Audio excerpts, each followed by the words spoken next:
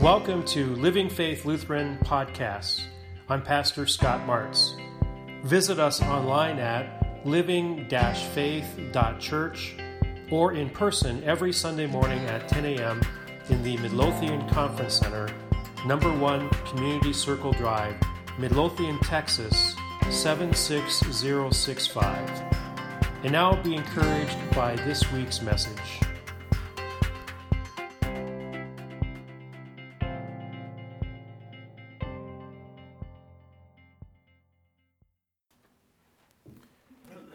Now is the time to take out the Living Faith notes, the sermon notes that I mentioned before. As you're doing so, I want to welcome those who are listening via podcast or watching online at living-faith.church or our YouTube channel. Now, we are towards the end of our U-Turn series, which is all about repentance. And our text this morning is Luke chapter 13, verses 1 through 5, and then 22 through 25. Listen now to the word of God. Now there were some present at that time who told Jesus about the Galileans whose blood Pilate had mixed with their sacrifices. Jesus answered, "Do you think that these Galileans were worse sinners than all the other Galileans because they suffered this way? I tell you no, but unless you repent, you too will all perish. Or those 18 who died when the tower in Siloam fell on them, do you think they were more guilty than all the others living in Jerusalem? I tell you no, but unless you repent, you too will all perish." Then Jesus went through the towns and villages, teaching as he made his way to Jerusalem. Someone asked him, "Lord, are only a few people going to be saved?" He said to them, "Make every effort to enter through the narrow door, because many, I tell you, will try to enter and will not be able to. Once the owner of the house gets up and closes the door, you will stand outside knocking and pleading, 'Sir, open the door for us.' But he will answer, 'I don't know you, or where you come from.' Then you will say, 'We ate and drank with you, and you taught in our streets.' But he will reply, 'I don't know you, or where you come from. Away from me, all you evildoers.'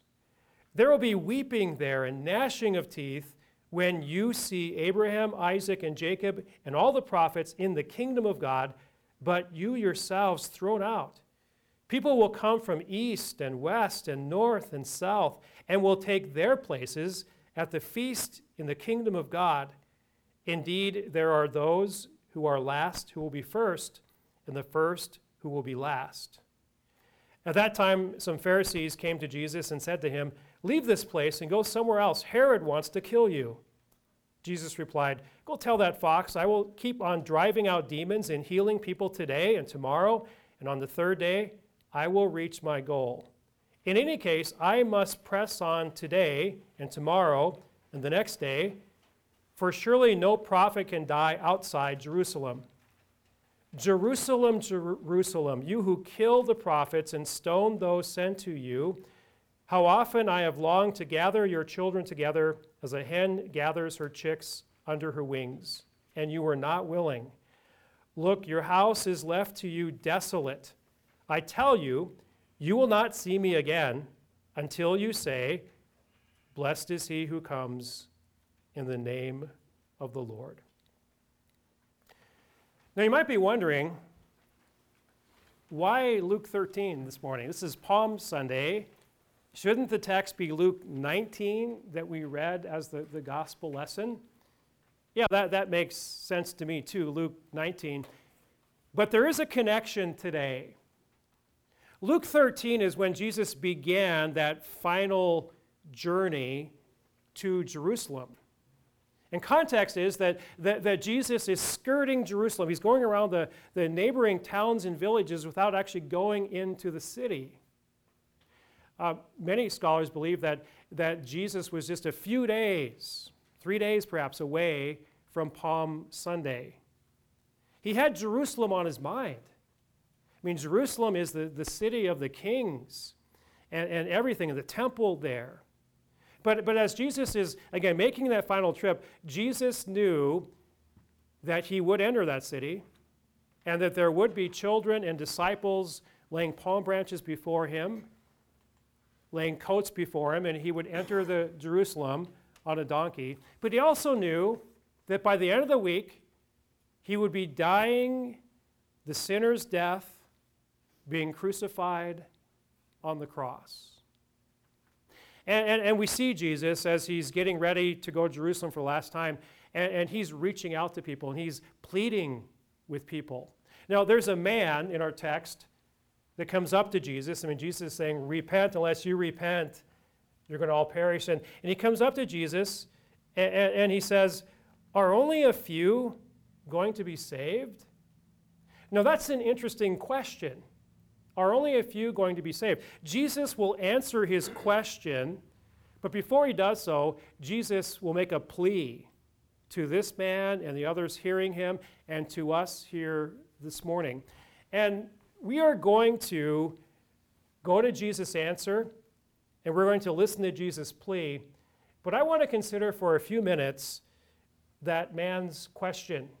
And I want to reframe the man's question for today's culture and tie it in really to confirmation. I've heard similar questions. Perhaps so have you.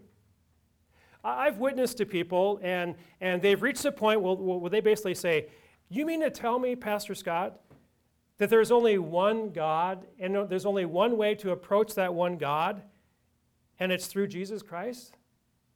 Isn't that narrow-minded? Isn't that kind of unjust? What about the devout Muslims, and the devout Buddhists, and the devout Sikhs? Are you saying that they're left out? If Jesus is the only way, isn't that unfair to the rest of the world? Now, Ethan and Andrew, I'm telling you, you're going to hear questions like this, if you haven't already. As we said in confirmation class, God uses us. We're the body of Christ, and he uses us. Christianity has been spread one person to another by word of mouth. And there are many in the world today that have questions like this. Are only a few going to be saved? Are you kidding me?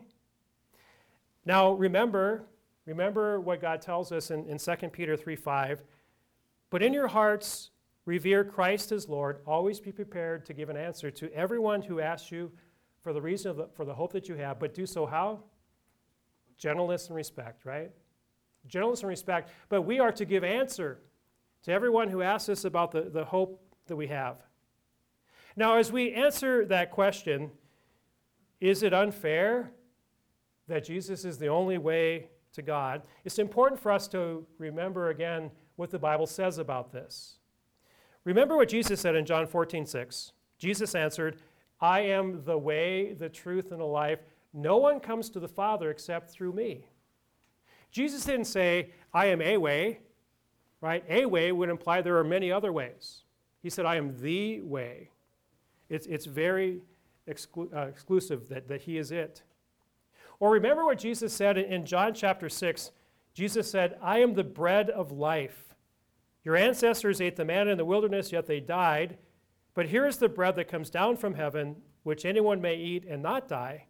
I am the living bread that came down from heaven. Whoever eats this bread will live forever. This bread is my flesh, which I will give you for the life of the world. When Jesus spoke these words originally, the crowds, the millions of people or hundreds of thousands of people that followed him, they began to fall away. This is a hard teaching. Jesus said, you need me as bread from heaven to have eternal life. Or think about what God tells us in Acts chapter 4, verse 12.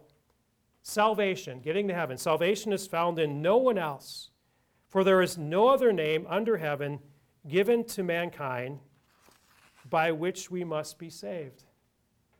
No other way, no other name given to man. Or what Jesus said as he was preaching, repent. I tell you, unless you repent, you too will all perish. And as we've said in this whole series, repentance is a beautiful thing. Repentance is God giving us a way out. We change our thinking about the direction of our sins, And empowered by God, we turn and God forgives us. And he gives us new life and new hope in Jesus Christ. Now, again, so let's circle back to the question. So is the Christian faith unfair and unjust? Well, it depends.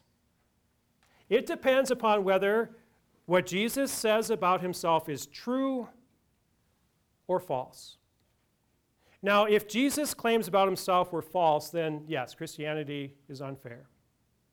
But if what Jesus says about himself is true, then most certainly it's not unfair. If what Jesus said is true, that unless we repent, we too will all perish. If what Jesus says is true, that he is God in the flesh, who came to this broken world to reconnect humanity to God.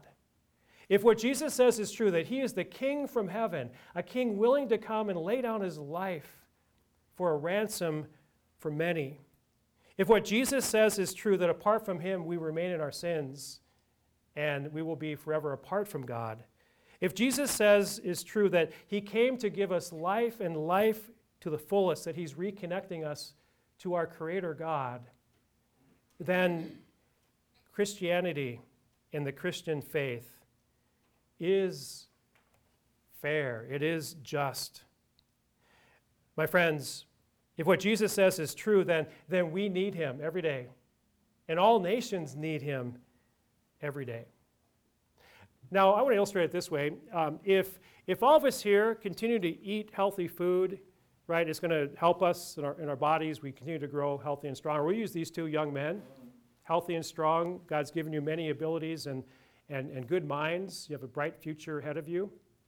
But what if you decided we are going to stop eating good food? Become malnourished. Okay, you're going to be malnourished, right? And say you switch to junk food. It's going to affect your body. And what if you're all unhealthy and you decide, we're not going to eat at all? And we're going to stop eating entirely. What's going to happen after 4, 5, 6 days of not eating anything? Will you be healthy and strong? You're going to be weak. Your muscles will atrophy and shrivel. And as we look at that, Jesus is the bread from heaven. We need Jesus for our souls, for everlasting life, and to thrive for all eternity, as much as your bodies now need good, healthy food to thrive. Now, this will be the first fill-in this morning. It is this. There is no thriving with God into eternity without reconnecting with God now through Jesus. There is no thriving with God into eternity without reconnecting with God now through Jesus Christ. Now, let's go to Jesus' answer. So the man's question, are only a few going to be saved? And Jesus does answer that. We jump forward to verse 29. People will come, Jesus answered, people will come from east and west, north and south, will take their places at the feast in the kingdom of God. Indeed, there are those who are last who will be first, and the first who will be last. So, according to Jesus, there are only a few going to be saved. There's going to be many people saved, right? North, south, east, and west, from all over the world, all nations, people from all nations there gathered for this celebration in heaven. Reminds me of Revelation chapter 7. So John, the gospel writer, and the inspired writer of Revelation writes this.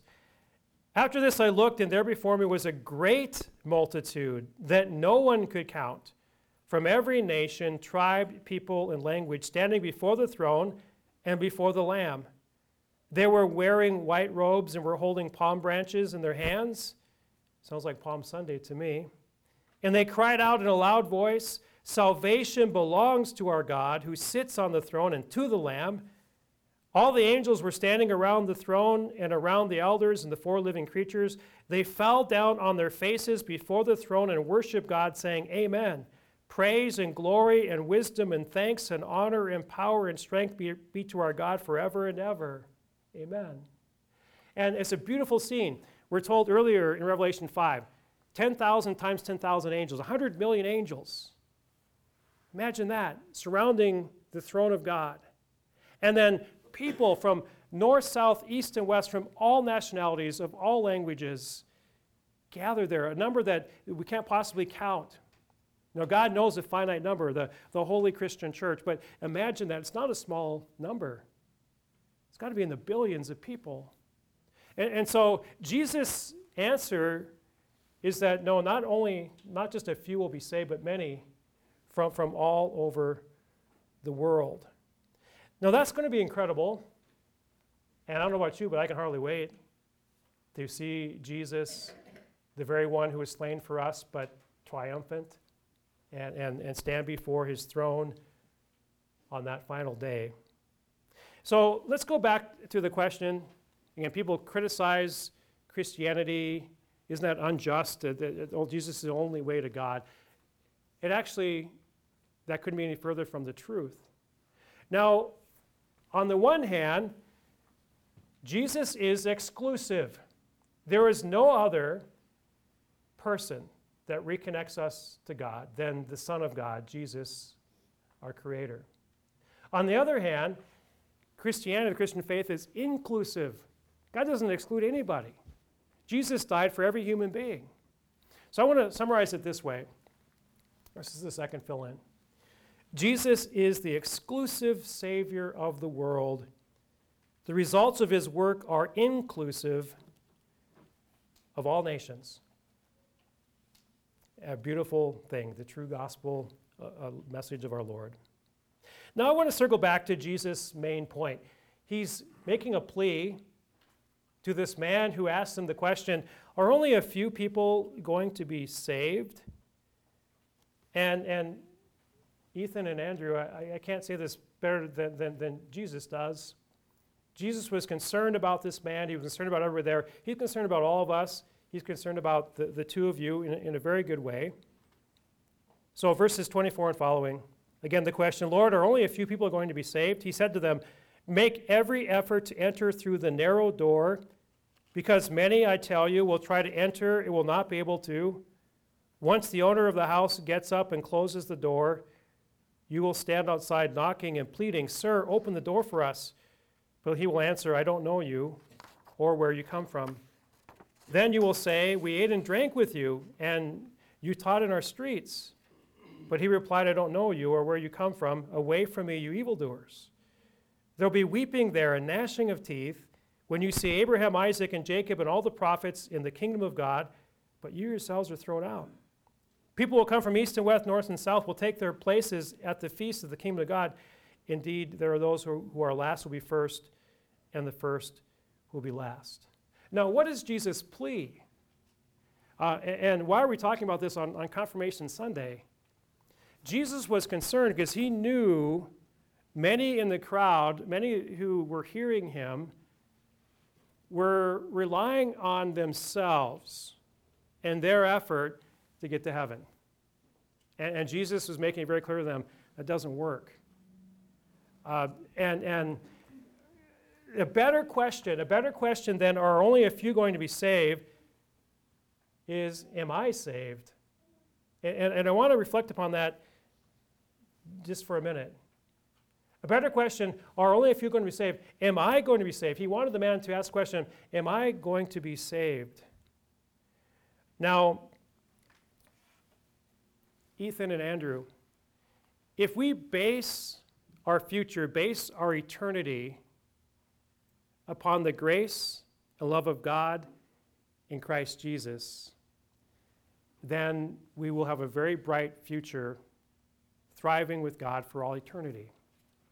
But if we base our future on ourselves and how we're going to get to heaven by our accomplishments, then no.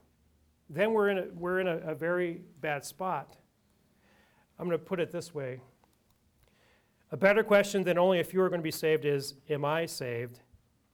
And I am saved. You are saved if we're basing our eternity upon the grace of God in Christ Jesus and not ourselves. On the last day, there will be people then, again, have a false security because they're basing their salvation on themselves. There were people hearing Jesus on the last day. Jesus is the door. He is the gate. He is the way to heaven. It's narrow, but he is the absolute way for everyone who trusts in him. But on the final day, it's too late, and the door is shut. And we're told that there will be people there that they're crying, weeping, and gnashing of teeth. Now, why do people gnash their teeth? Are they in pain, so they're gnashing their teeth? No, gnashing teeth is more a sign of anger. See a sign gnashing their teeth. And who are they angry with? Perhaps they're angry with God, right? The door is shut. But could it be they're angry with themselves? Now, again, how does this apply to confirmation? You might be thinking, Pastor Scott, this is our confirmation. We're about to make a vow to remain faithful to Christ and not fall away from him, that we face anything but death and not fall away. Now, it's with pain that I share this with you. There are adults now, they're in their 30s, who one time sat where you're sitting right now, who 20 years ago made a vow never to fall away from Jesus. Some of my confirmation students, and they have forsaken Christ. They have publicly said they're no longer Christians. And it just rips my heart out. It really does. And I said when I began teaching you, I want to see the two of you in heaven. Your parents want to see you in heaven. Your grandparents want to see you. Your families want to see you in heaven. Most importantly, Jesus wants to see you in heaven. And without him, there is no hope. Without him, we would be on the outside and upset about things. Those confirmation students that have publicly disowned Christ, unless they repent, on that day, they're going to be not in heaven. And again, we don't want that for you. But there is a much better way, and that is through Jesus Christ. Jesus is making a plea to all of us, right? Repent, believe the good news, and trust in Jesus. God loves you dearly. He has taken away all of your sins already at the cross. They're buried with him. Jesus lives for you. Jesus wants you to continue to thrive in your faith. And as I said before, confirmation is not graduation. Confirmation is really the beginning. And I encourage both of you, continue to grow strong in your faith. I want to see you thriving, and all of us here thriving in heaven through Jesus Christ. To him be the glory. Amen.